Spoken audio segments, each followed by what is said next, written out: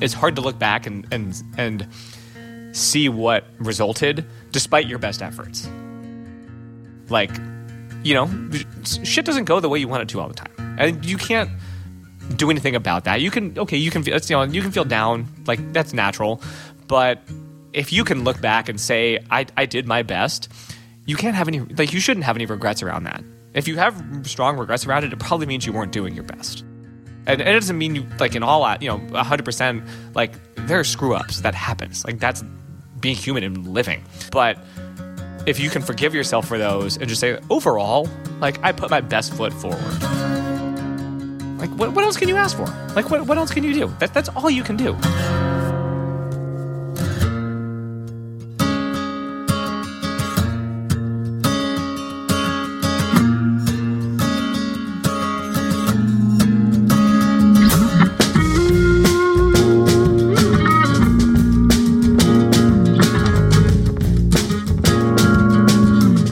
What's up, everyone? That was Alex Varner. I'm your host, Mario Fraioli, and you are listening to the Morning Shakeout Podcast. It's both a privilege and a pleasure to share this week's episode with you. It's with my friend and sometimes training partner, Alex Varner, and we recently sat down at his kitchen table to continue a conversation that started a few months ago on some runs together about moving on from the sport of running, or at least reevaluating our relationship with it. Alex has been running competitively since high school and has done some pretty amazing things in the sport. He's won a national title in the 50K on the trails. He's been top 10 at Western States. He's won and broke the course record at Lake Sonoma. He's put up the fastest time at the Dipsy race 9 times. He's run a 2:21 marathon, and he's also won the Krispy Kreme Challenge in Raleigh, North Carolina. After 20 plus years of being a competitive athlete, Alex's relationship to the sport is in an interesting place, and we spent this entire episode talking about identity, motivation, letting go, and a lot more. Before we get into it, a big thank you to New Balance for sponsoring this episode of the podcast. I've run over 2,500 miles so far this year, and most of them have been in the Fresh Foam 1080 V11. This shoe is an absolute workhorse, and it's been my go-to trainer for most of my non-workout runs in 2021. It's got great cushioning underfoot that's protective but not too soft, providing a responsive ride that I really enjoy and appreciate. They're also super durable, and I know that when I slip on a fresh pair, I'll easily get at least 500 miles out of them. The Fresh Foam 1080 V11 is available in both men's and women's sizes on newbalance.com or at your local run specialty retail store. Check them out and give them a try today. This episode is also brought to you by Recover Athletics. This is a new partnership, and I am super stoked about it. Consistency is everything in running, right? Right. If you want to race to your potential, you have to train to your potential. And in order to train to your potential, you have to stay healthy and not let injuries compromise your consistency. This is where the Recover Athletics app comes in. It's the first ever prehab app for runners that is guaranteed to make you stronger and more resistant to those annoying injuries that threaten to derail your training. Recover Athletics has worked with the world's best sports physicians and Olympians like Meb Keflezighi to design an app that makes prehab fun and easy. In 90 seconds, the app will customize a program for your body and your training with different resistance exercises, plyometrics, and mobility work. No pills, no potions, no BS, just 100% evidence-based exercises that are easy to follow on your iPhone or iPad. You can go check out my Strava feed to see some of the prehab sessions from the Recover Athletics app that I've been doing lately to keep myself healthy and strong. I've been dealing with a wonky ankle these past few months, and the exercises that I've been doing through the Recover Athletics app have already helped restore mobility and strength to that area. Your first custom prehab program is free, and they have an unlimited free trial that you should definitely check out. It's available only in the iOS App Store right now by searching Recover Athletics or by clicking the link in this episode's show notes. If you like it and want to upgrade, their premium subscription offering costs less than one trip to a PT. Check out the Recover Athletics app today and keep the consistency train rolling. Okay, that's it for the intro and the ads. Please enjoy this uninterrupted conversation between me and Alex Varner.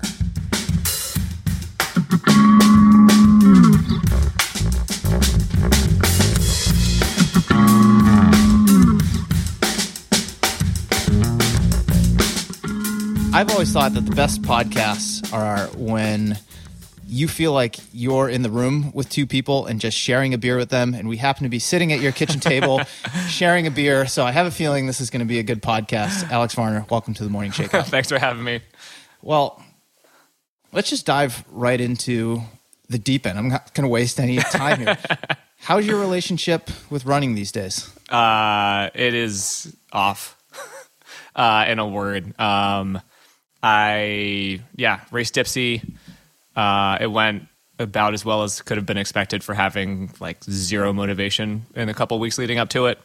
And I'd kind of been holding that out as, I don't want to say retirement because it makes it seem like I'm really stepping back from something, but it's like, yeah, in my mind, it was a break. Like there's been a break since then.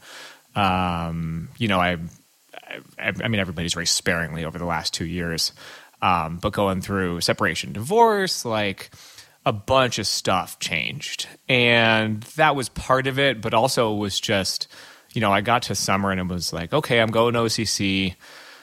That's going to happen. Mm-hmm. And I was kind of bummed because I got in decent shape and then had a bit of an injury and managed to get across the finish line, in one piece. And then it was, oh man, like Dipsy's in 3 months or 2 months. And I gotta, like, that's my race. Like that's one that I just love. You've run that how many times now? 16 or 17 times. Since high school? Yeah, every year since my senior year, except one. And I missed it. Like I ran it my senior year and then had a stress fracture my freshman year of college and didn't run it that year. So that was 2004. And I've run it every year since. And it's the race. Like I was talking with some people leading up to it and they were saying, well, why are you running it if you're not super into it? I'm like, well, because I don't want to be 75 and have missed 15 years into my streak. Like I know down the road that'll be important to me. Mm-hmm. But yeah, as far as just training for it and competing, I was just done. I'd been so, I don't know. I mean, I look back and funny enough, I bumped into my high school cross country coach who got me into running in 1999. So last century. Literally last century. Last century. And yeah, I realized it had been 20 plus years of training and competing and racing, and I was tired of kind of not having a say in it. This is a continuation of a conversation that, I mean, we started several months ago on runs that we'd gone on together on the trails, just about our evolving relationship with running. Let's go back to 2020, mm-hmm. beginnings of the pandemic. Yeah. Just kind of paint the picture for me and everyone listening to this. Where were you at that point of your life? So beginning of 2020, my ex-wife and I decided to separate. That was like literally a month before the pandemic. Mm-hmm. And we did, everything's very amicable. Doesn't mean it's easy, but it's amicable. We see each other regularly. We have a daughter together.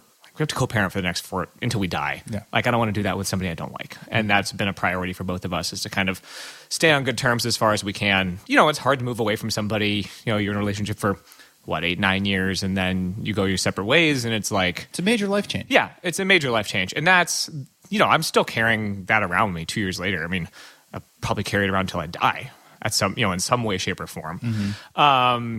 But then, all of a sudden I found myself like having half my time to myself. Like we went back and forth, we kind of switch off with our daughter. We each have our equal time, basically week on, week off. And so on my weeks off, like I'm fully autonomous. I'm not kind of beholden to a schedule. We do have some things that we do during the week, like a dinner, that sort of thing. But outside of that, like I was like, man, I can do whatever I want. I can go train. I can run for hours on the weekends and not worry about like family duties, and kind of your stereotypical nuclear family situation, which was weird. It's a big shift. Yeah, it was a massive shift. And so, and at that point, like nobody knew what the pandemic was going to bring. Mm-hmm. You get March, April, and then at one point, Max and Ava, my daughter, went up to Vancouver to be with Max's family. Her name's Rochelle. Went up to Vancouver to be with Rochelle's family because Canada was still more open. My parents were here, but they were scared of taking care of Ava because they're 70 plus, didn't want to get COVID. School was done we were living under the same roof still because we couldn't even find a new apartment to rent for one of us to start moving into. We're like, we should probably take a little bit of space. And so then I was 2.5 months completely solo after like years of family. You know, you're thrown into the deep end almost. And so there was a lot of like, what do I do with my time? And I was running a lot. I got back up to like 100 miles a week. But every time I get some sort of kind of groove, like I have a recurring calf issue, and that would pop up, and it kind of reset me. So I started biking more. And then as that kind of progressed, I was like, do I really want to keep doing this? Like, why am I... Like, what am I training for? Why am I doing this? Why do I have this compulsion to run 100 miles a week with literally no races on the calendar? And it just kind of started seeming like I wasn't having as much fun as I used to. And you were doing most of this running by yourself. I mean, occasionally we'd get together on the weekend, or you'd meet up with someone else, but you were doing a lot of solo miles in 20. Yeah, and that's all. And that's also kind of the way it was. Like, if you have a small child, you get out when you can. Like, you kind of get used to that. So that wasn't, that kind of weighs on you a bit. But yeah, it was just, and then 2020 kind of came and went.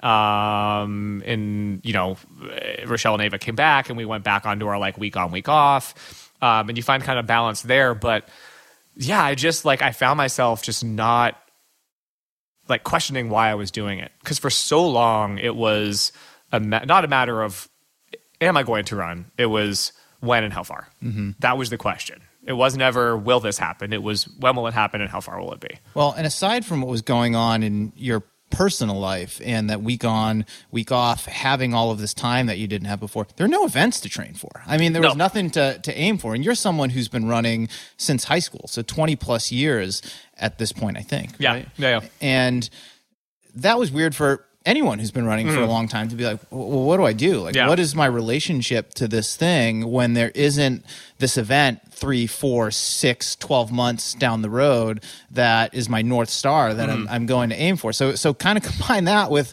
just this huge life adjustment that you're going through. I can understand, and just from knowing you, just how confusing and painful and hard of a time that was. Yeah, it was massively difficult. I mean, it still is. Like, it's just like there's still adjustment going on. I've talked to friends who have been through it, 10 years back, and they're still dealing with it. It's like, it's people come into your life for a reason. They don't always stay in the same manner that you think or want them or intend for them to do.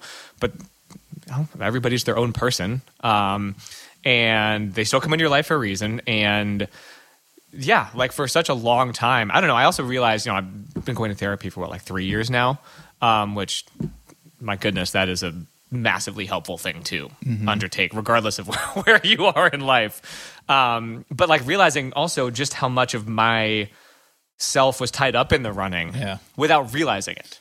Because in my mind, people are like, oh, you're like, you're sponsored, or you're a professional runner. And I was like, I always just immediately, no. Like, no, I'm not a professional runner. Like, or maybe I guess by the definition, but like, I'm not a full-time runner. Like, I have a job, I have a family.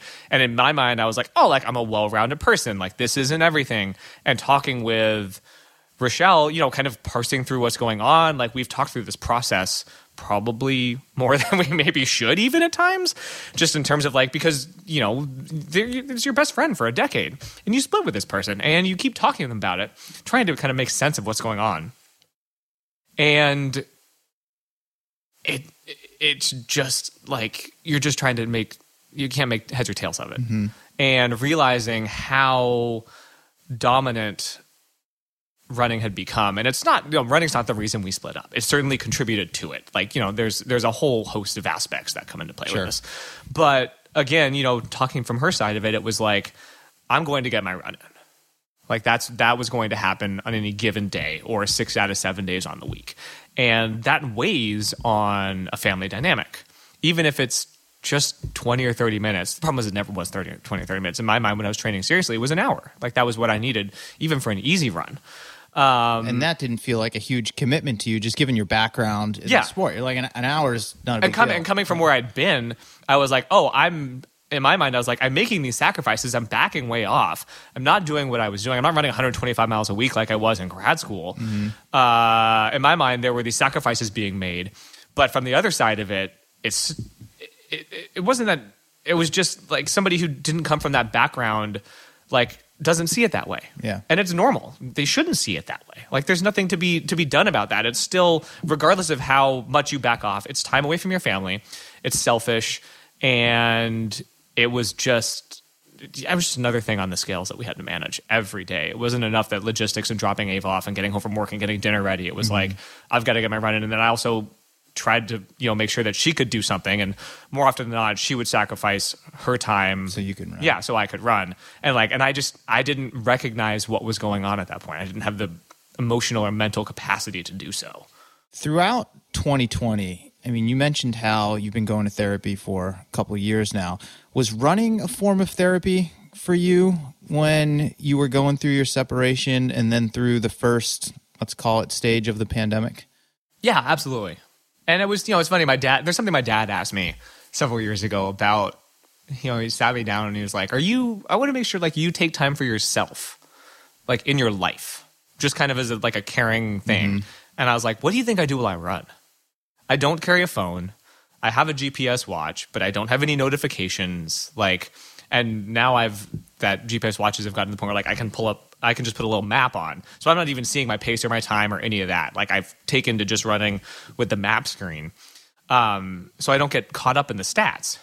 And that was my time to escape and really be with my thoughts. And then, therapy is augmenting that because, okay, I can talk through my own process only so much.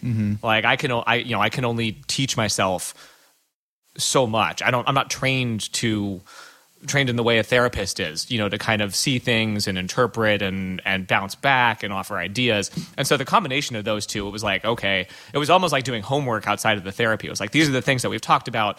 All right, how do I really dig in and kind of feel about some of those things? Yeah. Did running feel different to you throughout 2020 and into this year? Other than the fact that my interest in being competitive around it was just waning, just dwindling lower and lower and lower. I remember I did the Take the Bridge last February because the calf blew up. Yeah, and the calf blew up. And I knew there was a 50-50 shot that it would. But that aside, I still took that risk because I wanted to have some fun with it and compete. And I was looking back at my spreadsheet, my running log, and I have a tab with every race that I've run since 2008. And there was one year where I did 20 something races. I was racing every other weekend that I could. I love racing. And it was all low key, a lot of it was low key stuff. But then to get to a point where you're like, I just don't care. I don't have the commitment and motivation to get up and do this day in and day out. When did you feel that motivation starting to wane? Earlier this year. Yeah, after about a year of kind of, after 2020, coming into 2021, that Take the Bridge was fun, but it kind of blew my calf up. And I started biking a little bit more. And I'd kind of been dabbling in it a little bit. And I was like, this is great. This is freeing. I have no comparisons whatsoever with this sport. I could stop in the middle of a bike ride and eat a freaking hamburger if I want to and keep going. I could be out there for hours, 2 days in a row, be tired, but not beat up. You can't do 2 6-hour runs in a row and feel okay. Biking you can do when you're kind of tired. I mean, it depends on the ride, but I can go out there and spin up Highway 1 for 3 or 4 hours and come back and be okay. And just the realization that there's more out there. That for so long, it was a singular focus. I stopped skiing. I didn't ride a bike except when I was cross training. Yeah, I think that happens to a lot of us. Speaking for myself, you do this thing for so long, especially when you do it at a high level, which you and I both have. I mean, you did run professionally, I say that in air quotes, elite as a trail runner for a while, but we both ran in high school. We both ran in college. We've continued to run competitively post-collegiately. And even though, it's not, how we put food on the table for ourselves and our family, but it is something that's very, very important to us. And I do think over time, we really do tie a lot of our identity to it, and we become so singularly focused on it to the detriment of, just other things in our life, other interests, sometimes the people. And it's really hard to break from that. Yeah. And even before you can break from that, I think the first step is just realizing how singularly focused you are on this thing until it just kind of slaps you in the face one day, which it sounds like it sort of did for you. Yeah, I mean, it was and it's also funny because the physical aspect of it is such a like such an aspect that I was kind of oddly conscious of at times, where it was, I'm only this age once. At a certain point, I will be physically unable to do this, and not run, but like train, race at my absolute peak. And I don't know if that's because like now I'm on the other side of that, being 36 years old, and it's been a couple of years. You know, my peak was like 27 to 33, kind of standard.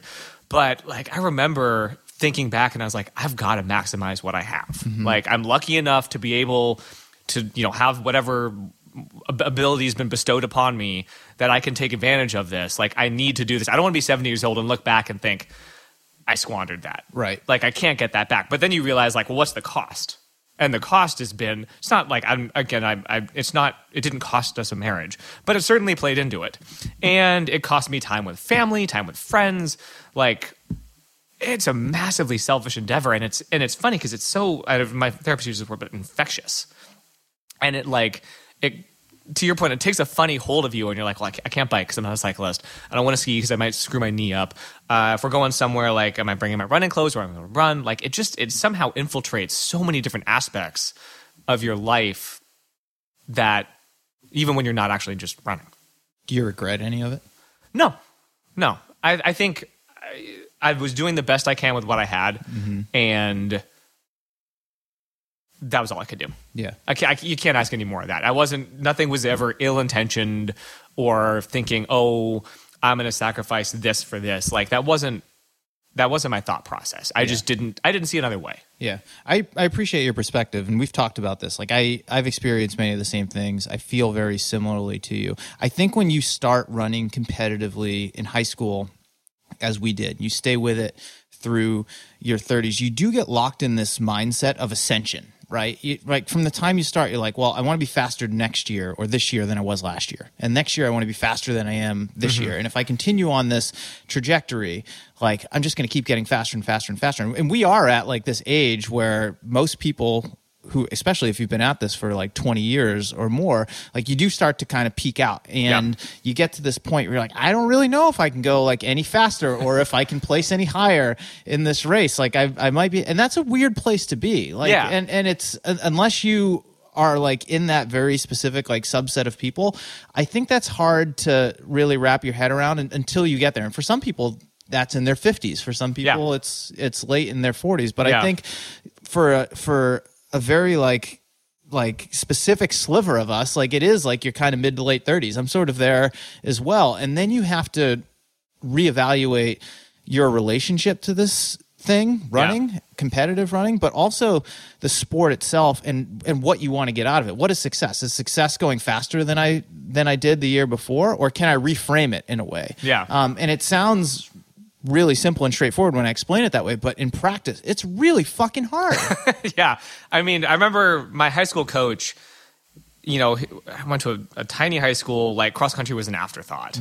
It might pain him to say that, but he probably knows that's the case. As it is at most schools. Yeah. Regardless of size of high school. Yeah. But he, you know, he kind of had the luxury that a lot of coaches don't, where they didn't care about results. You know, it was, oh, you're the cross country coach. I'll give you a couple $1,000s a year and you take the kids out. And like, as it was, I think he kind of saw the opportunity in that. And he said it to us multiple times, like, I want to instill in you the love for running. If I do nothing else, that's what I want to do. Like, yeah, okay, you can train and race. You can, you know, train as hard as you want, race. And he loved when kids were successful. Like, he'd love that. Don't get me wrong, because that's, you know, you don't go into coaching if you don't want to kind of see people push themselves. But at the same time, he did have the ability to kind of connect with all of the kids on the team, because at certain programs, you have a big team and you're kind of focused on the top 7 or top 10, because that's kind of, those are the ones who are more talented and seem a little bit more driven. You know, the combination of talent and drive kind of feed off each other nicely. But yeah, look, I keep coming back to him saying that, because it's like, I do want to enjoy running for the rest of my life. And I think, you know, maybe I've been phrasing it wrong to people when I've talked about it with them in the last couple of months. But, you know, I've run like, you know, the last 4 straight days. And people are like, well, that doesn't sound much like retirement. It's like, well, retirement's a strong word for what I was doing, A. But B, as like, it's retirement from competitive training and racing. I don't love running any less. I just don't like the idea I'm no longer beholden to this innate need to flog my body up and down the hill for no reason other than my own ambitions. And it's like that's gone. Yeah. We've talked about this, but for me, 2020 and into 2021, where the only like race I did, competitive endeavor I partook in with other people, was that Take the Bridge race that you also were a part of. And it was fun. It was unique. It was different. I'd never done anything like that. I'd been long curious about this Take the Bridge thing that happened in all these cities. It was fun to like be a part of it. But I mean, that was it. I wasn't like aiming toward any race, but I got to a point where I got just tired of like jogging around. It wasn't interesting to me. So I would set these little goals like, okay, I'm going to try to do a mile time trial and have Christine like tug me through on the bike. I'm still going to do some workouts, even though they're not aiming toward anything. Like I just like that feeling. And that carried into this year. And I was really happy. Like I was as content, if not more content than I've ever been in my 20 plus years as a runner over the past year and a half. And then when Boston got canceled in April, which I wasn't signed up for, and they announced that they were postponing it till October, maybe it's just the New Englander in me, this like light switch went off my head. I'm like, well, I really don't want to run a marathon, but it would be really cool to just be a part of like the October Boston, and it'll likely never happen again. And that would be a cool story to just sort of like tell for the rest of my life. So I signed up for it, and no word of lie, like I almost regretted it instantly. And when I got into, we've all been there. But when I got into like the meat of the training cycle, like I had a good training cycle, and I did get to a point where I was like, you know what? I don't even care if the race happens. And honestly, like on some level, I don't even want it to happen because I'm just enjoying running so much for what it is right now. And that was the first time in my life I'd ever felt that way. Yeah. Because prior to that point, it was always about like, okay, I'm aiming for X this race or rate. These races. Exactly. I remember we ran, and like a week before or something, you left and you said, all right, I've got some goals because that's kind of how I operate. Yeah. But at the same time, but at the same time you said, if neither of these happen, I'd love them to happen. And they kind of went hand in hand. I think it was a place and a time. Yeah.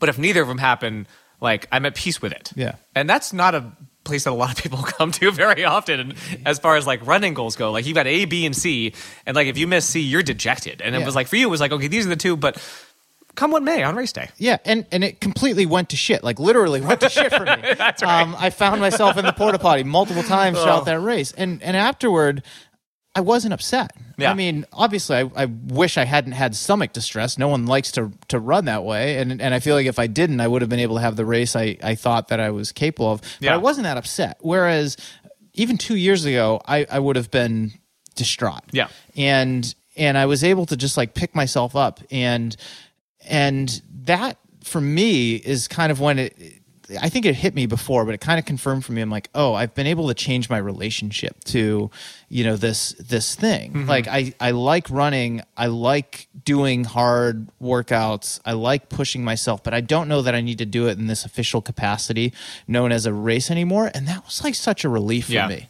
And I thought of you instantly because we've had this conversation about just your kind of like relationship to running, and I'm glad to still see you getting out on Strava. I hope we can get out for some runs soon, but I hope you can find a similar place where you still enjoy it, but on your terms. Yeah. And maybe that doesn't look exactly like it looks like for me, but we do have similar backgrounds, so I know we find value in a lot of the same things. But I'm optimistic that you will get to a point where you're like, okay, maybe I'll do Dipsy every year because I want to, I want to keep my spot, but I don't necessarily have to race. And then you realize like, that's okay. Yeah. Like it's okay. I can still enjoy running just as much as I have in the past or even more. Yeah.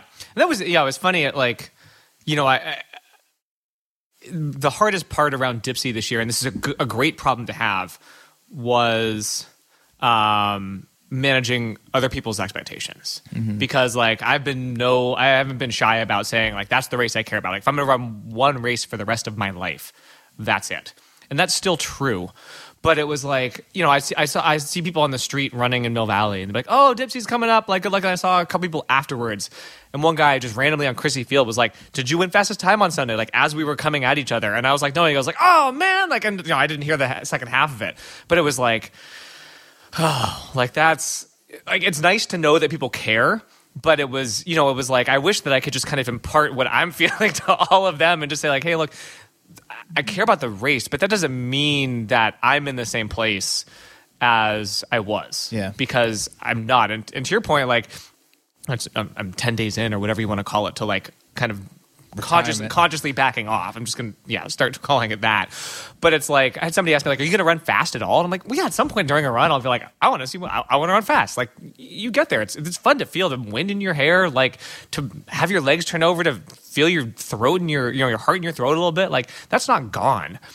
But yeah, the idea of like dragging my ass out of bed to run hill repeats on a Saturday morning is like, because it's on the schedule, and that's exactly. what you need to do to get ready for this race. Yeah. It's 10 weeks down the road. Yeah, I mean, I've definitely been there as well. I think when you come at that from a place where you just get out of bed and you're like, you know what? I think I want to go over to the hill this morning and just flog myself for an hour. It's a completely different scenario. I think and hope that you'll eventually get there. But I think a lot of runners have been to this place or have been in this space for one reason or another, where the extrinsic stuff, the races, other people's expectations, trying to get a sponsorship, whatever it may be, where you're kind of over it. Well, and it's funny because get away from it. It becomes even more selfish in a way, because it's like, it's selfish. Before it was selfish in the fact that it's taking away from other areas of life that probably did deserve more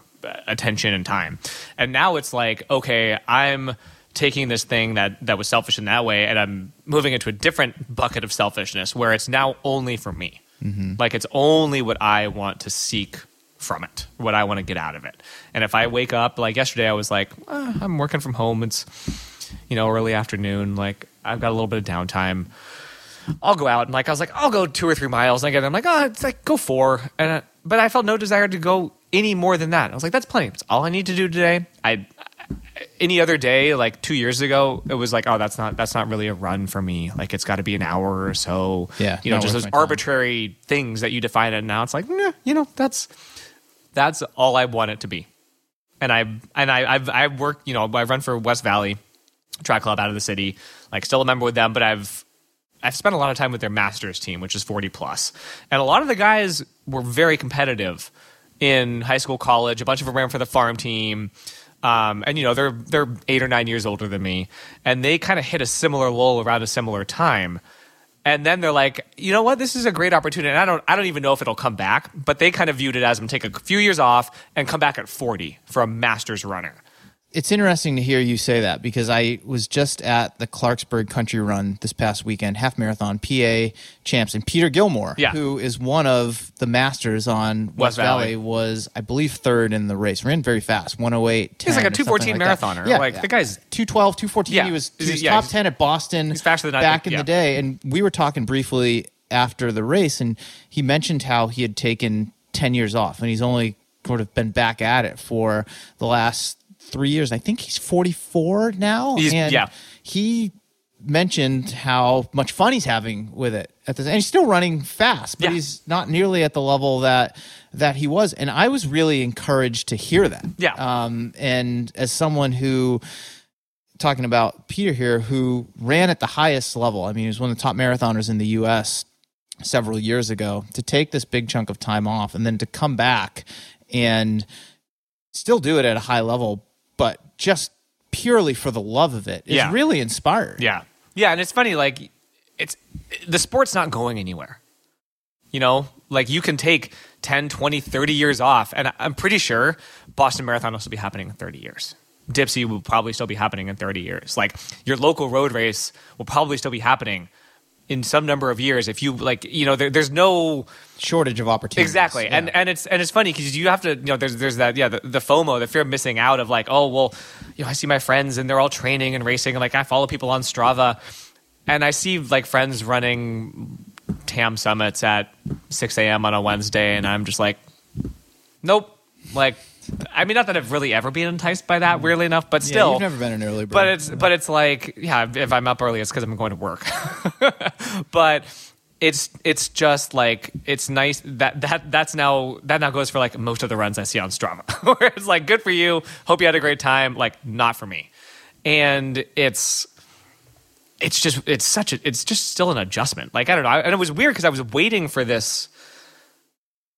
Like, I remember myself back when Rochelle was pregnant with Ava in like 2016, like the second half. And I knew I was going to Portugal to race like in October.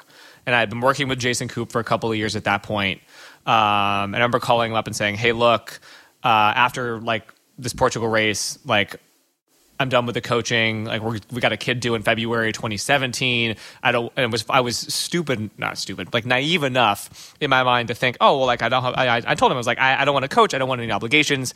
I don't want to be wasting your time writing workouts for me that I'm going to feel an obligation to do. And then if you see me not doing it, you're like, why am I doing this for this guy? I'm spending my time anyways, I was like, better use of time, just go our separate ways for that reason alone.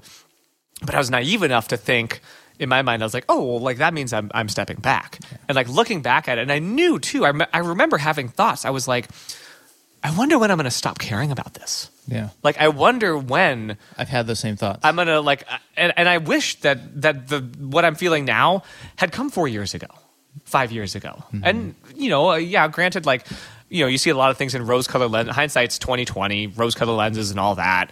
Looking at like marriage and family and priorities, but I wasn't. You can't force it. You can't ask that decision to speed up to be on your timeline for life. And it was, now that I'm going through it now, I'm like, I guess you asked if I had regrets. The only regret is that I couldn't make this decision come 4 years ago. Does it feel like a relief to you at this point to be able to publicly say, as you're doing right now, and you've confided this in me before, that I don't care about this thing as much as I used to? That's weird. Yeah, but it feels great. It's like, and it was funny, like I put something up on Instagram after Dipsy, and I didn't really consider maybe like the tone I gave it. Like I just kind of wrote something and I was like, I'm taking a step back. Fill me in here because I don't. So I put it like, I don't see Instagram anymore. Yeah. So Tony DiPasquale was out there at 5 Mile Rock. Yep. Yeah, taking pictures. And he has like an amazing set of. There's another photographer whose name I'm blanking on right now, but you can find them on. It's like Tony with a Sony is his Instagram handle, and he has this amazing. He found a great spot. 5 Mile Rock looks back at this little hairpin, and you just get all these people coming around the corner, and in the background is the bay, the ocean, the entrance to the bay. You can see like San Francisco and in kind of out of focus in the distance. And so he's got this stunning set of images. And I put that up because it was a great picture. And then I was like, oh, Dipsy went well, better than kind of expected given zero motivation. And I was like, and now I'm like taking a step back. Like I don't know what it means. It's going to be more bikes probably. But I'm just kind of taking. I didn't at any time use retirement or reevaluating. Right. And it is a reevaluating. Yeah, but just like in my mind, like the semantics involved, like sure. the word choice wasn't kind of as conscious as I think it. Now I realize maybe should have been. That sounds ostentatious. I think people actually care about what I'm saying. So there's that. But it was like it kind of struck me where I had a bunch of people. Some were like, "Oh, great job in the race," and others were like, "I'm here for this." And I got a couple of messages around it, and I bumped into my college or high school cross country coach last weekend after I put it up. He goes, "Oh, like my wife mentioned to me that you've kind of like stepped back. Like, tell me about that." And it just like it was kind of funny that, and it's something that I've been met in parallel with going through the whole divorce process, where I was like, I'm going to try to be an open book about stuff because I feel like so much of people get so caught up in their own shit. And I'm no exception to that. But it's also pretty remarkable when you open up in social vulnerability to somebody, they've got a story to tell right back at you about it. Like I remember talking with a bunch of kind of guys I hang out, like Mill Valley guys. We were sitting in Stolte Grove and I was like, oh, this is like May of 2020. And they didn't know that we were separating. Like we kind of got together on like Memorial Day, all sitting socially distanced, drinking beer in Stolte Grove in Mill Valley. And I told them, I was like, oh, we're separating. And it was like, and I was afraid of telling them that because it feels like a failure, let's be honest. But it was like, sorry. It just made me realize that connection's there. You just put yourself out there. And doing it in that manner made the running so much easier. Because you're like, oh, like I put myself out around marriage and not a failure, but just like didn't work out the way I wanted. Yeah, or that we intended, shall we say. And then to put it out on, like, it made the running thing seem so easy and natural. It's like, why wouldn't I tell people about this? Well, there's parallels there. Yeah. I think it comes down to two things: identity and this feeling of failure. You've identified for most of your life as competitive runner. Yeah. For the last several years, you've identified as husband and father, and you're still that, the latter. And I think it's hard and painful and scary to be able to say, well, things are changing. Yeah. Things are shifting. Yeah. Maybe I'm not going to be as competitive as a runner as I once was. I'm no longer this person's husband. Yeah. But that's okay. Yeah. And I can talk. That's not a unique story in the grand scheme of the world. You know, like, and it's funny, I think about it. I'm like, but when you internalize it, you're like, I'm the only person who's ever gone through this. Then you talk to people and you're like, you idiot, you're not. But you think, you're like, I'm failing as a competitive runner. I'm failing as a husband because I couldn't make this, we can figure out how to make this work. Yeah. Yeah. And I feel like those two things are sort of parallel in a way. I mean, in your case, like, both of them are sort of happening almost simultaneously, which is probably unique. But I think a lot of people listening to that, whether it's their relationship to running, their relationship to someone else, their relationship to their work, like, can completely resonate with everything that you've just said. Because I mean, I certainly do. Yeah. And I certainly, with the runner part, like, I'm in that place right now to a different degree. You know, trying to figure out, like, you know, hey, how much longer do I want to be, you know, Mario, the competitive runner? Because I do think, like, it's hard to let go of parts of your identity. Yeah. Yeah. And there was, and to your point, I mean, when, like, there was just a massive, two massive components of my identity that got, I don't want to say upended, but like... They did. Yeah, almost simultaneously. Mm-hmm. And it was like, you know, and I go back to what I said earlier. It's like, I really wish that the change with running and my relationship with it had come earlier, but like, I can't force that. You can't control that. Yeah. Like, and at no point was I ever, you know, not doing the best I could. Like that's simple. And it's hard to look back and see what resulted despite your best efforts. Like, you know, shit doesn't go the way you want it to all the time. And you can't do anything about that. You can feel down, like, that's natural. But if you can look back and say, I did my best, you can't have any, like, you shouldn't have any regrets around that. If you have strong regrets around it, it probably means you weren't doing your best. Right. And it doesn't mean you, like, in all out, you know, 100%, like, okay, there are screw ups. That happens. Like, that's being human and living. But if you can forgive yourself for those and just say, overall, like, I put my best foot forward. Like, what else can you ask for? Like, what else can you do? That's all you can do. Well, and that's all you have control over. Exactly. Well. Like, and how people respond to it is beyond your control. Exactly. But I think whether it's with running or how people perceive your relationship, whatever it may be, we end up getting, a lot of us, I shouldn't speak for everyone, but a lot of us get consumed by that. And it can affect us. And then that affects, you know, next steps and just how we move forward. Yeah. And it's so easy to just, like, curl into yourself. Mm-hmm. Like, and that's definitely why I found myself running 100 miles a week in the middle of the summer of 2020 with nothing on the calendar other than, like, figuring out my way through a separation and how to co-parent. Mm-hmm. Like, that was it. And it was just like, well, yeah, like, I'm just going internal here. Like, that's absolutely what's going on. Well, and how can that not change your relationship to this thing? Yeah, true. Because then, I mean, part of it might very well be like, oh, like, subconsciously I'm looking back and you're like, I spent a lot of time unhappy on runs, thinking about how unhappy or, you know, how difficult X, Y, or Z is. Like, maybe that shifted things too a little bit. Like, I don't know, a couple weeks ago, a couple longer than that, time is flying. Time's a warp right like now, somebody's man. like, oh, Thanksgiving next week. You're like, oh my God, really? Yeah, like during the summer, like I remember like a couple training runs for OCC where like I was out there and just like broke down on the side of the trail like 7 or 8 times.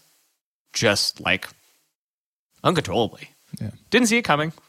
And then would get done with one and I was like, well, that's probably going to happen again in a few miles. Yeah. You just know it's coming. And then, you kind of get back through the door of your house and it's like, it was just a weird removal from reality. And yet it's also closer than you ever get with it because here I've got my computer, my TV, and my phone to distract me. Out there, it's like just you and your I vividly remember being on Tucker Trail, climbing from Phoenix Lake up to Eldridge, and like was just very happy that nobody else was on the trail that I had seen for 2 miles because they could probably hear me sobbing. Like, did that feel like a release in the moment, or did it worry you at all? It was both. It was weirdly both. Yeah, I mean, there's also, I think growing up running on Mount Tam, and it's like, it's as friends remind me who are from other places, like it's not a big mountain by any stretch of the imagination, but it's ours, and it's very, very personal connection for me. Like my first run ever in high school cross country practice was on Yolanda. That's still to this day my favorite trail, and probably will be until I die. And you have very strong opinions about which way only you should downhill run one way. Yolanda. Anyways, but I digest. That's a tangent for another podcast. But it was it's like it's this place that's been so familiar, and it's certain things have changed, trails have changed. Like I recognize different like wear patterns on the Phoenix Lake Trail, stumps that weren't visible when I was in high school are now fully exposed. Like just kind of funny stuff like that over time. But it was weird being in a place that was so familiar and just at the same time in a place in life that was completely where I didn't expect to be. Like just completely different. And that was a weird juxtaposition. That was definitely kind of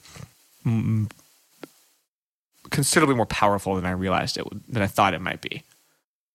Tell me more about that. Why was it more powerful in that moment? Because you just think, you're like, this has been such a constant, and it will be forever. And the fact that, like, you think, for the longest time, I was like, oh, I'm just going to run like this for the rest of my life. And not fast, but just like, oh, I'm going to train, there's going to be races. And like, it was just, like that was how you're wired. Yeah, the horizon that I had. And then it's like, you get married, like, oh, we're taking vows, like, okay, this is kind of set. And then, within a year, within 2 years, like, everything shifts. And it's not that, and again, I come back to intentions. Like, no, all intentions were good at every given moment. Nobody, that was never a question. Like, never a question. And you look at, it's funny now because, like, also you come back to like the marriage thing, you view it as kind of a failure internally. Well, I meet somebody who's divorced, and I don't think twice about it. Like, I don't think twice about it. Yeah. It's like the norm in society now. It's 50-50, if not more so, to the I don't want to say wrong side, but like, it's just a coin flip, for lack of a better analogy. And kind of trying to remind yourself, like, people don't view it the same way you do internally. And that connection part too, like when you open that up, people are like, no, like that's not what it is, man. Like it's not that. But being there, like in this intimately familiar place, and feeling like nothing else in life was familiar was weird. Yeah. Well, and to just pull something out of what you just said, we're always going to be our own harshest critic. Yeah. In that regard. Yeah. And what you described, I think, is just a reminder of that. Something that is really just pulling at you internally. You're being hard on yourself. You're like, I'm the only person who's ever in this position. And someone from the outside looking in, whether it's someone that you're meeting for the first time or someone who's known you for a while, they're just like, it's all right, man. Yeah. Yeah. And it's funny, because it's like, I was talking to my dad not long ago, just kind of talking about the process of it, and like, I was like, I'm not alone in this. Like, okay, maybe in this particular process and dynamic I am, but as far as anybody who's gone through a breakup, like forget divorce, separation, like just a breakup, like it's not fun. This is but this is also not a unique experience within humans. Like, I would probably venture a guess that most of the adults on the face of the earth have gone through a breakup. Probably. Yeah, I'd say a majority have. Yeah, like most probably have. And so to remind yourself that it's not just you, it's not a failure. Like that's hard. And it's real easy, to your point, to get consumed internally and be like, well, if I just, spend some more time running and wringing myself inside out, like maybe I won't feel it as much. But it's not a unique, like, not, I don't know. And it makes it sound kind of fatalistic. I don't know. In that, like, saying like nothing that we go through is particularly unique. Like there's been how many billions of people on the face of the earth throughout time. Chances are somebody's felt very similar emotions, not the same ones you have at any given moment. Mm-hmm. Let me ask you this. Do you feel like you're going through some kind of a breakup with running right now, or competitive running right now? I probably went through it last year. And now I'm out, like, you're in the aftermath. I'm on the good side of it, where it's like I've made my peace with what I did. I have zero complaints about what I did. Like I'm proud of my accomplishments. Like that's fine and all. But the other thing that's weird about it is, like, I think it's probably easier just because I know if that comes back, I can get right back on that horse. Like, that's all internally driven. And that's one of the harder things too about, like, a relationship, is there's another person involved. And you can't account for that person. Like, to your point, you can't control how they respond to whatever you say or whatever you do. Like, they're a fully formed human with their own thoughts, agenda, motives, feelings, emotions, everything. But this is all you. Yeah, and this is entirely me. And so I think it's a little bit easier. Mm-hmm. But it's also, I don't know, maybe that also makes it harder, because 4 years ago I was waiting for this change and I couldn't will it into existence to save my life. Mm-hmm.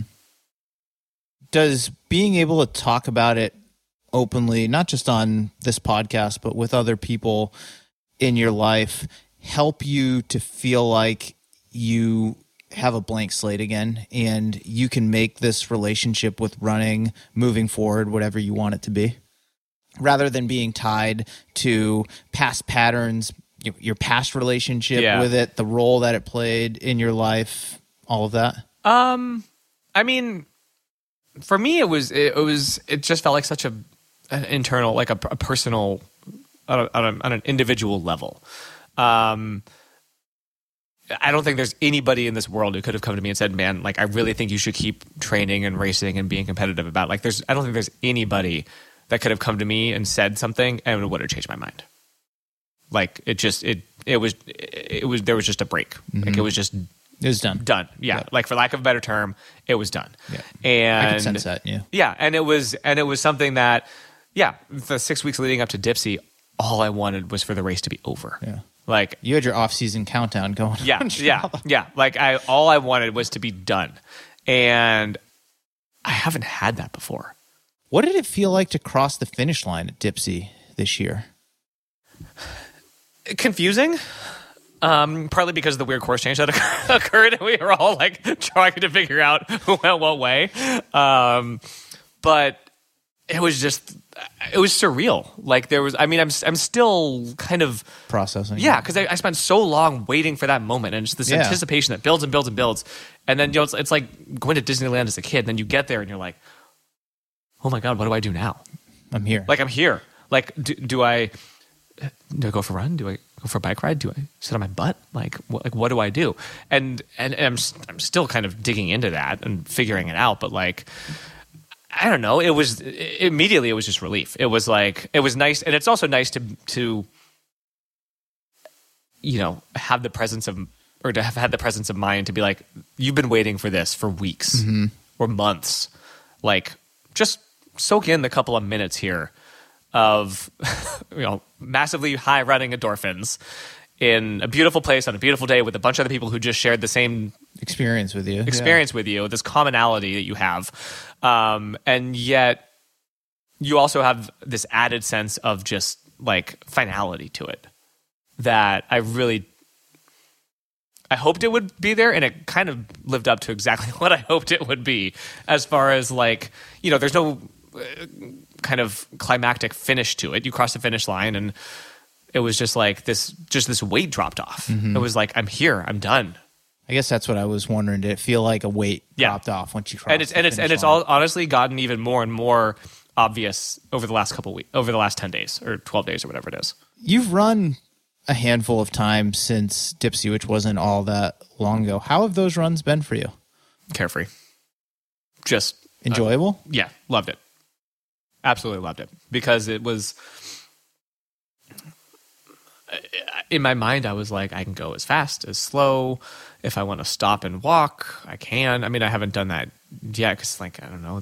I still don't have an excuse for like running around the bike path. That's like, okay, but like going forward on runs, like if it gets steep and I don't really want to run, I'm just not going to. Yeah. Like I don't care. It's just such a weird. Isn't it crazy to think that you could have done that? There's nothing preventing you from doing that, other than in the past, other than this self-imposed pressure. Yeah. And this, let's just call it like, I don't know, history is the right word, or feeling tied to this like identity that like, I can't do that because I'm a competitive runner. That's not what competitive runners do. I'm training for this race, and if I really want to do well at this race, I really shouldn't walk right now. Yeah. Like you could see how quickly like that adds up and spirals. But you know, anyone who's listening to this as well, like you can stop during a run tomorrow and walk if you want to. And the only person who's going to give a shit is you. Yeah. Yeah, it was fine. I was talking with a friend, and she was like, "Oh yeah, I kind of pseudo retired. You know, she ran Boston, ran like 3-hour marathon, like quick, and kind of retired. You know, and she was like, "Yeah, I went back home and started running. You know, the group I was with wanted to do some Yasso 800, so I started doing those. And halfway through, I just stopped, and they were kind of giving me crap. And she was like, "Why are you giving me crap? I don't have to do this. Like, you're lucky I did half of it with you. Mm-hmm. I have no reason to continue doing this. I have no desire. There's this internal push isn't there anymore. Like I'm glad it's there for you, but you know, it was almost, you could feel like it was almost like jealousy from the other people of like, well, why does she get to stop and I don't? Like I got to run the other half of this workout, and like I'm not there. I think a lot of runners could benefit just generally. This is my own experience as an NF1 athlete, but also having coached a number of runners over the past 14 years of just letting go a little bit. Yeah. I feel like if you can learn to let go a little bit, let's just say early on in your competitive running career or at some point during your competitive running career, you can have a much healthier relationship to the thing. Yeah. And probably avoid situations like you and I have found ourselves in where you're like, I just can't wait for this to be done. Or I don't want to do this anymore. Yeah. Or I don't want my relationship to this thing to look like it does right now. Yeah. Yeah. I mean, yeah, it kind of, and it was funny because you asked, like, you run a couple of times, and it was, you know, a couple of friends comment, like, you're still running a lot for somebody who kind of retired. And I was like, okay, like, let's get this straight here. Like, it's not running. It's just, I know what you mean. I mean, that's how I felt over the last year and a half, where I've told you, like, I've enjoyed running probably more than I have at any other point in my life without many races. And people look at what I'm doing on Strava and they're like, but you're running like 60 miles a week. You're still doing workouts. You're running times that I would die to kind of run, you know, in workouts. And I've learned to keep my mouth shut, but I'm going to run it now. But you're like, well, you know, you don't understand, because for me, like doing 60 miles a week and running intervals at 5:05 pace is a lot less stressful than running 100 miles a week and trying to run intervals at 4:55 pace. And the times are irrelevant. I mean, you could, you know, that's 6 minutes for someone else, 7 minutes for someone else, 70 miles a week for someone, 50. It doesn't matter what it was. But like, to me, the way I think about it, because I've gotten to a point, and for me, it hit years ago, where I just kind of hit rock bottom with it. Yeah. And for me, competitive running wasn't serving me well. I mean, I was running 150 miles a week. My body broke down. My relationships in my life suffered. I was like in a very, very bad place. A disordered eating problem. Yeah. All of that. And that was rock bottom for me. And I literally like could not run for 9 months because I was so broken. And that kind of started the process of healing for me and re-examining my relationship with this thing. So for me, like, I know myself just because I've developed that self-awareness over the years, and you're certainly there now, where I'm like, you know, someone else might look at that and be like, yeah, but you're still training hard 60 miles a week and doing, like, you know, all these workouts. I'm like, yeah, but it's literally like 2/3 and 2/3 the speed of what I used to do. And like, this is sustainable for me and I enjoy it and it's healthy. And if I feel like racing, I can, but I don't feel obligated to. Whereas years ago, it was like, nope, must run 100 miles a week. If I'm not running my intervals under 5-minute pace, I'm wasting my fucking time on, you know, on the like, track. why am I even bothering? I mean, you can ask my college teammates, some of whom may be listening to this, where we would go out for easy runs in the summer, and in retrospect, they were doing it right, and I was just being like, you know, the overly type A asshole, where it was like, I literally told them, like, if you're running over 7-minute pace, you're wasting your time. Like, what are you doing? And I think a lot of us adopt a similar type of mentality, but when you can learn to, like, you know, let go of that and re-examine your relationship to it and just, like, find the level that sort of, like, works for you, it's much more sustainable and it's much more enjoyable, and those two things definitely go hand in hand. I mean, I think you know, this is, I'm sure you've, you know, another can of worms, but you look at, you know, the people that I've met in the sport who came out of like high school and college programs that were competitive, and that's, I mean, that kind of speaks to it. I don't know, like, it's, and for them it's not self-imposed, it's imposed by their coach.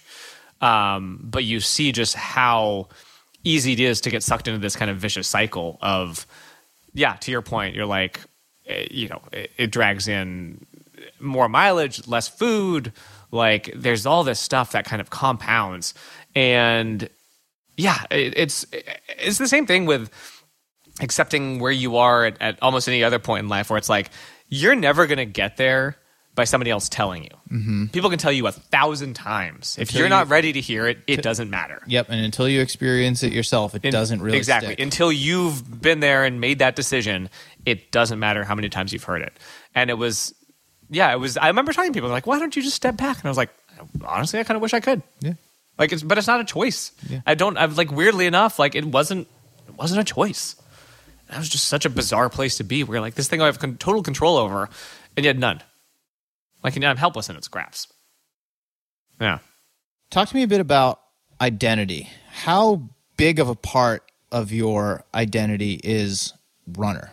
And maybe that's changed recently or over the years, but take me kind of through your trajectory as an athlete, from when you first got into the sport in high school to when you were competing in college to when you were running very competitively post-collegiately. You were, you know, one of the top runners in the country on the trails not that long ago, 5, 6, 7 years ago. I mean, my first ultra that I ran, I still remember you and Chris Fargo slugging it out up front at Way Too Cool. I think you were national 50K champion. You had a Nike sponsorship, like, at the time. Talk to me about, like, your identity and the role that running has played in that. I mean, I started running in high school because my parents were like, why don't you go out for cross country? Like, I'd played, like, you know, flag football in elementary school. Like, we ran in elementary school because my PE teacher loved, like, track and field and cross country and all that stuff, but I never took it seriously. And I was fine. Like, I was okay. Like, you know, I ran a decent 2-mile, like, as an 8th grader or something. But, and then cross country fall came around. I was going to high school and I was like, why don't you try cross country? Like, you'll meet people, you know, why not? Like, you were okay at running in elementary school. So I started that, and like, I just got lucky that I had a great coach. I just got super lucky, and I had a really good group of friends. I had like 5 or 6 other freshman guys that came in with me without much running background, and we kind of bonded immediately. And you mentioned earlier how he just instilled that love of running in you. Yeah, and it was like, you know, and so I ran all 4 years of high school. I played baseball for the first 3. You know, that was the longest running sport I'd played until I started running. I don't think I knew that. Okay. I played for like 10 years. And then senior year, I realized, you know, I wanted to go to, I was looking at colleges, and also realized I wanted to run in college. I was like, okay, I should probably run track. And we just so happened that, like, my school didn't have a track team, but we kind of started one up that year. And so I ran track, and then, went to Davidson, ran freshman year there. Had a stress fracture, like not from playing a basketball game that I shouldn't have in dead running shoes, like not from overtraining or anything. But like had a really good group of friends through there. But even then, like I spent my entire junior year abroad. I had no scholarship to run. And so in my mind, I was like always kind of distant from it. I was like, all right, I'm not on scholarship. I have no obligation to this. I'm doing it because I want to. And did you identify as a runner? If someone asked you like, hey, what do you do for fun in your spare time? Yeah, I was a runner. Yeah. I was definitely a runner at that point. But as far as like, there were guys on the team with scholarships and it was like, I'm not one of them. Like I was able to go abroad my entire junior year. My coach said, there might not be a spot for you on the team when you come back. And I was like, I don't care. Like, I'm in college once. I'm going to go abroad. Like, that's what I want to do. And I came back, and senior year probably went better than I imagined. And then I had, but I was still burned out. Like, at a small school, in a I don't want to say not competitive, because that undersells it, but, like, in a, not a big-time, right, sausage factory program. And I was still burned out. And then I came back to it, and like I lived in DC for a year, and then moved back here, and kind of started running with the Strawberry Canyon group out of Berkeley when they were first starting up. Mm-hmm. And it was nice, like a couple of and then my buddy Gus Gibbs, who's he was running for a club team out of Sacramento. I was like, hey, like why don't you join us? We run these PA races. So that was my introduction to like cross country racing in the Bay Area, and I just bit like. Immediately, I was like, I loved the races. That was when I started racing 20 plus times a year. Like I couldn't get enough of it. So early 20s. It was 20, and then I went off to grad school like 2010, so I was 25. Okay. And then it kind of kicked into like high gear there, where I was like lucky enough to be able to go school full time. I mean, the hardest part of MBA programs is getting in. Like it's not a particularly challenging curriculum. It's good. I learned a lot, but as far as the school to life ratio, you had a lot of time to devote to running. Yeah, I was running like 125 miles a week there. And that was when it kind of took off. And then it was like, I kind of got fortuitous where I was in the right place at the right time when Nike's team was up and coming. They signed a bunch of young guys. Yeah, you were that first wave of pretty unproven Nike trail athletes. Yeah, pretty unproven. And like we had some really good results as a team as a whole and guys are still out there. I mean, like at Zach and Tim, like to name a few, like those guys are still absolutely crushing it. And yeah, it was, and then it all just like snowballed. Yeah. I hate to interrupt, but did signing a contract with Nike, and that was not and has never been your full-time job, but you were a Nike-sponsored trail athlete, it's the biggest brand in running, recognizable wherever you go in the world. They're trying to make a splash in trail running. You won a 50K national title. Did that change things for you, at least your perception of the role that it held in your life at that time? Probably without me realizing it. Yeah. Yeah, looking back on it now and seeing the amount of identity that I unconsciously sunk into that. Yeah. Yeah, absolutely. I mean, it was like, there's no small sense of pride that comes with, doing that. And be it any brand, any company that takes an interest in you, you're like, this is pretty cool. Like they just won me because I'm like can move my feet fast. Like that's kind of a fun prospect. But then you want to deliver for them too. Yeah, then that cuts both ways. There's kind of a sense of obligation, and they were. I mean, the man, our manager Pat was fantastic. Like it was so low. It was about as low key as you could possibly get, which is what I wanted. I was like, I don't want to do all these social media posts. Like we had to do a couple because that's how it goes. But it was like very low key on. The expectations were very low, and part of that was also because like I don't think I ever earned a salary for my contract. I was like, it was just purely additive to what I was doing, and I think that also kind of made me think, oh, maybe I'm not as invested in identifying with this as I actually am, because I was like, well, my income is from my job. Okay, it's nice that I can use this travel stipend to go to France once or twice a year. But this is still a hobby. Yeah, but it was like, but I still have a full time job. I'm still, and then it became I have a family, like, and it just. I just didn't realize how tied up in it I was. Mm-hmm. I don't want to say until it was too late, but like until now. Like you look back and you're like, man, like that was like, what was I thinking at times? Like what, like that was in certain aspects so detrimental to, I'm somebody who believes in everything in moderation. And like that's not moderation. Yeah. Like that is the furthest thing from moderation you could possibly get. And you look back on it and you're like, God, that was just something I didn't realize I was living at the time.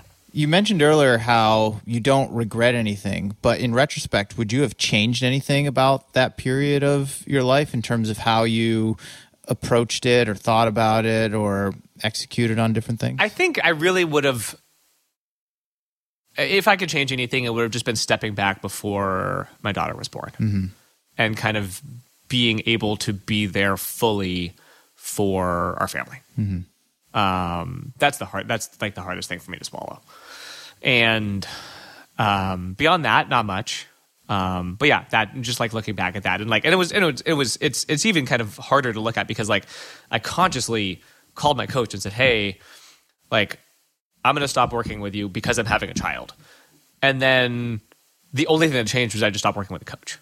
That was the only thing that changed. Yeah, you're still doing workouts, still on that schedule. Yeah, it was like, you look back at I look back on like, I work for a small firm, like, paternal leave in the U.S. is a whole other subject. But I took 2 weeks off, like 2 weeks for the birth of Ava. And in those 2 weeks at home, it was like, I think I ran like 95 or 100 miles both those 2 weeks. And I look back on it, I'm like, what the fuck was I doing? Yeah. Like what, really? Like, and in my mind, I was like, well, I'm home for 10 more hours a day than I normally am. I can't, the baby and my wife are sleeping, like, and my mother-in-law was kind enough to come in town. My parents were around. Like in my mind, I was like, oh, like an hour and a half isn't that long to be away. But it was just like, but you look at the, if you look at it, it's like seeing somebody every day with a haircut, and you look at it every day, and it doesn't look like it's that much on a daily basis. But after a few weeks, you notice. But you look at it back at it, and you're like, holy shit, that was excessive. Yeah. Like, yeah. Do you think not asking Coop to coach you anymore was just something that you could kind of lead on and be like, yeah, see, I'm not taking this quite as seriously. Absolutely. Yeah, it was definitely that. It was a very superficial move on my part to kind of pay lip service to stepping back.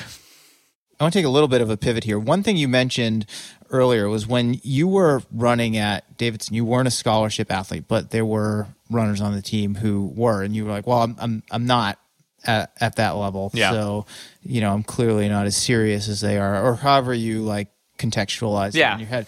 And it was interesting to hear you say that because one, I didn't know it, but two, it's not dissimilar to how a lot of runners feel. I mean, the average runner sees, you and I who are not professional, but we're, let's say, sub-elite or something like that, and be like, wow, like I don't relate to them at all because they run so much faster than me. Whereas you and I look at someone, like a Galen Rupp, for example, or a Molly Seidel or something like that, and be like, well, we're not at their level. I'm not a bronze medalist in the Olympics. I'm not at their level. And I feel like that happens like kind of, throughout running. But hearing you describe your experiences and knowing my own experiences as an athlete and observationally as a coach, it's all the same.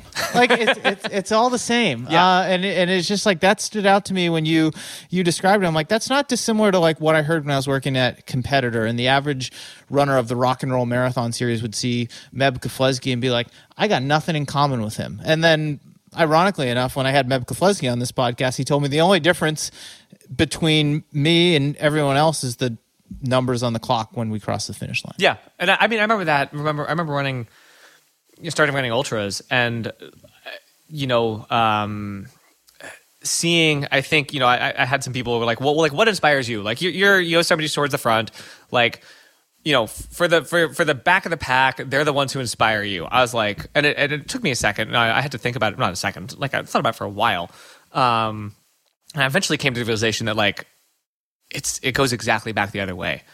I would not have been in this sport if I were lining up at any ultra thinking, if everything goes right, I will cross the finish line in the cutoff. Mm-hmm. The prospect of lining up at Western States and thinking sunrise, sunset, sunrise, and then like 6 more hours of running,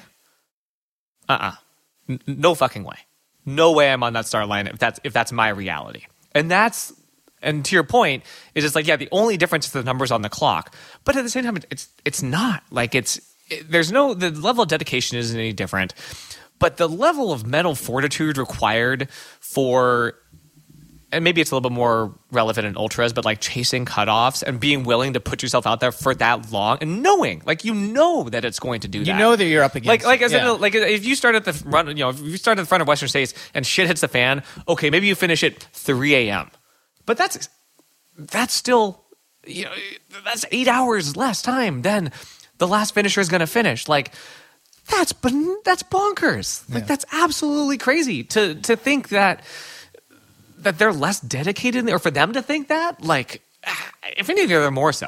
Like, I just wouldn't be here if that were the case. Yeah, I agree with you completely. I mean, coaching changed that for me. I mean, I coach a full spectrum of athletes, from some of the top elites in ultra running and Olympic trials qualifiers in the marathon to people who, I don't want to say are just trying to finish their first ultra, but certainly aren't finishing at the front of the pack. They are those athletes you just described, chasing cutoffs. And I mean, I learned things from the elites that I can apply to my slower athletes, but I learned, honestly, hard to quantify, but so much more from some of the slower athletes, just in terms of the dedication, the commitment, the drive, the hard work, just the mindset that you have to stay with it at that level. And it's incredibly, inspiring to me, because on one end of the spectrum, and this is completely my perspective, I got people who this is part of how they make their livelihood. They have obligations to sponsors, they have a reputation, whatever, and they're like,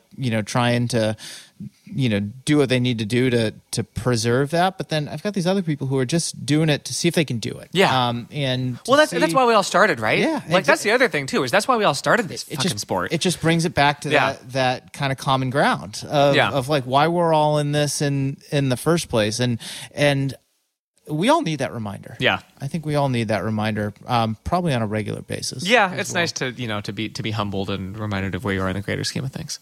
Last question for you, because I know we need to wrap this one up. What does running look like for Alex Varner moving forward? No as idea. Of this conversation? There is zero definition around it whatsoever.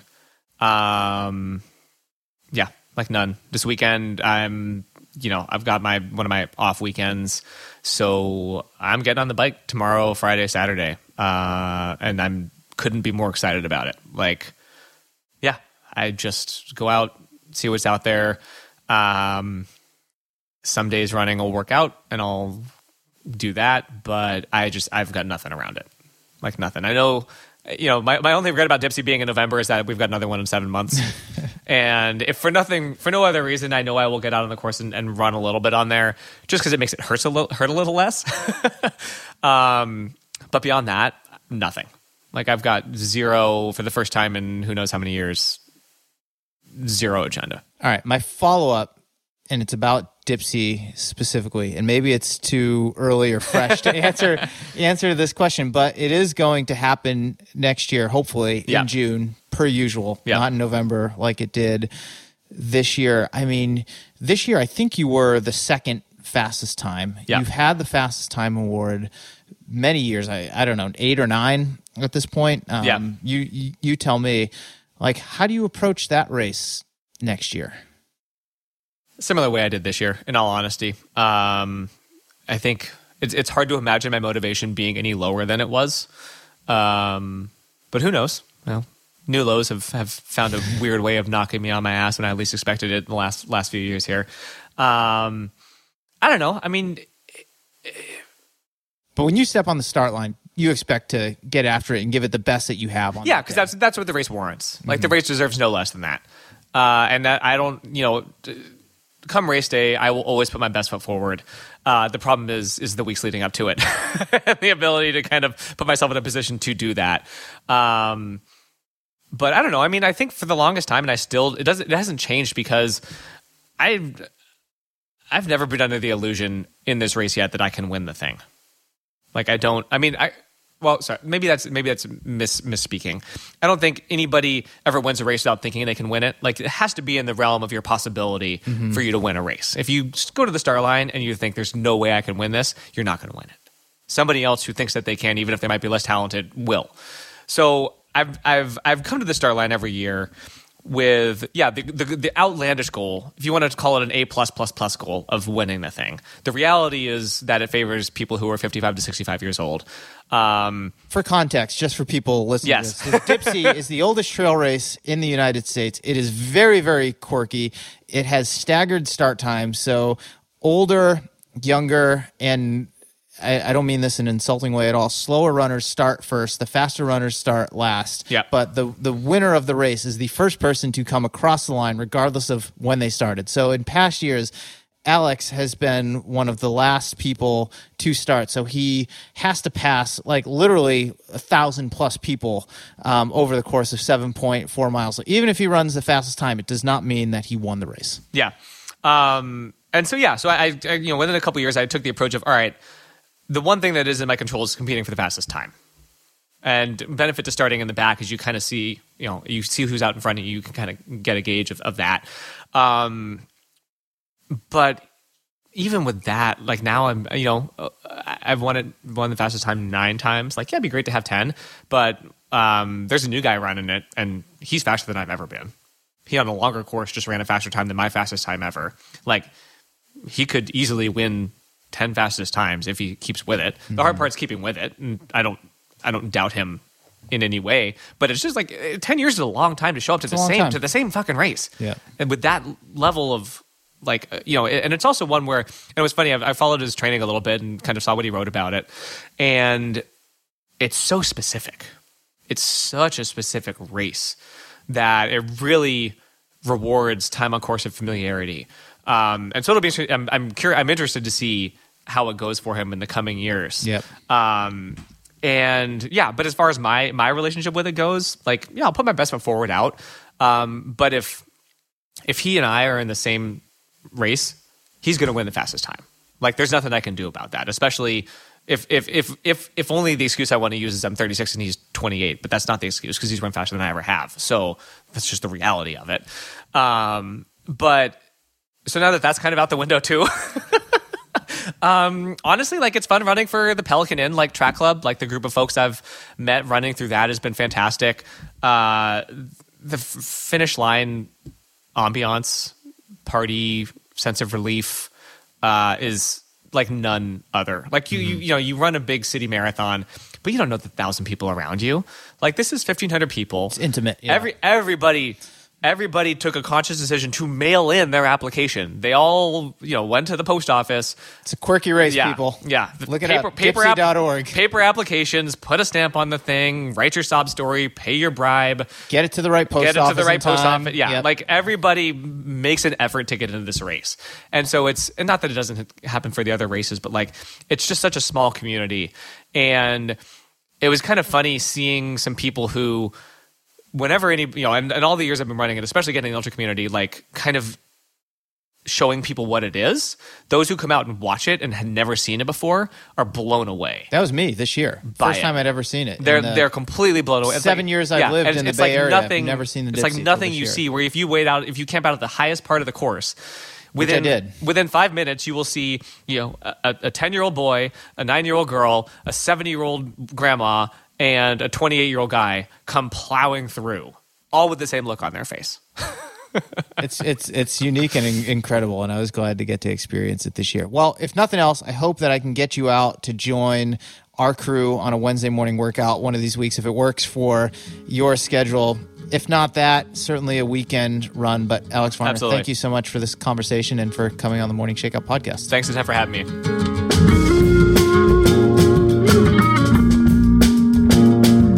All right. Thank you so mumuch for listening in to the Morning Shakeout podcast. A big thank you to both New Balance and Recover Athletics for sponsoring this episode of the show. The Fresh Foam 1080 V11 is an absolute workhorse, and it's been my go-to trainer for most of my non-workout runs in 2021. It's got great cushioning underfoot that's protective but not too soft, providing a responsive ride that I really enjoy and appreciate. Check it out at newbalance.com and consider adding a pair to your rotation today. Recover Athletics has worked with the world's best sports physicians and Olympians like Meb Keflezighi to design an app that makes prehab fun and easy. In 90 seconds, the app will customize a program for your body and your training with different resistance exercises, plyometrics, and mobility work. No pills, no potions, no BS, just 100% evidence-based exercises that are easy to follow on your iPhone or iPad. It's available only in the iOS App Store right now by searching Recover Athletics or by clicking the link in this episode's show notes. Couple more things before we wrap up. I'd like to give a shout out, as always, to my longtime producer, John Summerford, who makes every episode of the podcast sound clear and amazing. Also, thank you to Jeffrey Stern for running the AM Shakeout social media accounts, and Chris Douglas for handling sponsorship sales. Last thing, if you are digging this podcast, I think you will love my newsletter. It's also called The Morning Shakeout, and you can subscribe to it at themorningshakeout.com/subscribe. Every Tuesday morning, you'll get my take on what's happening in the world of running, along with a collection of things that I've been thinking about, reading, and listening to. It's a quick read, 5-10 minutes tops, but it will give you plenty to think about throughout the rest of the week. Again, you can sign up to receive it at themorningshakeout.com/subscribe. Okay, that's it. I'm Mario Fraioli, and this has been another episode of the Morning Shakeout Podcast.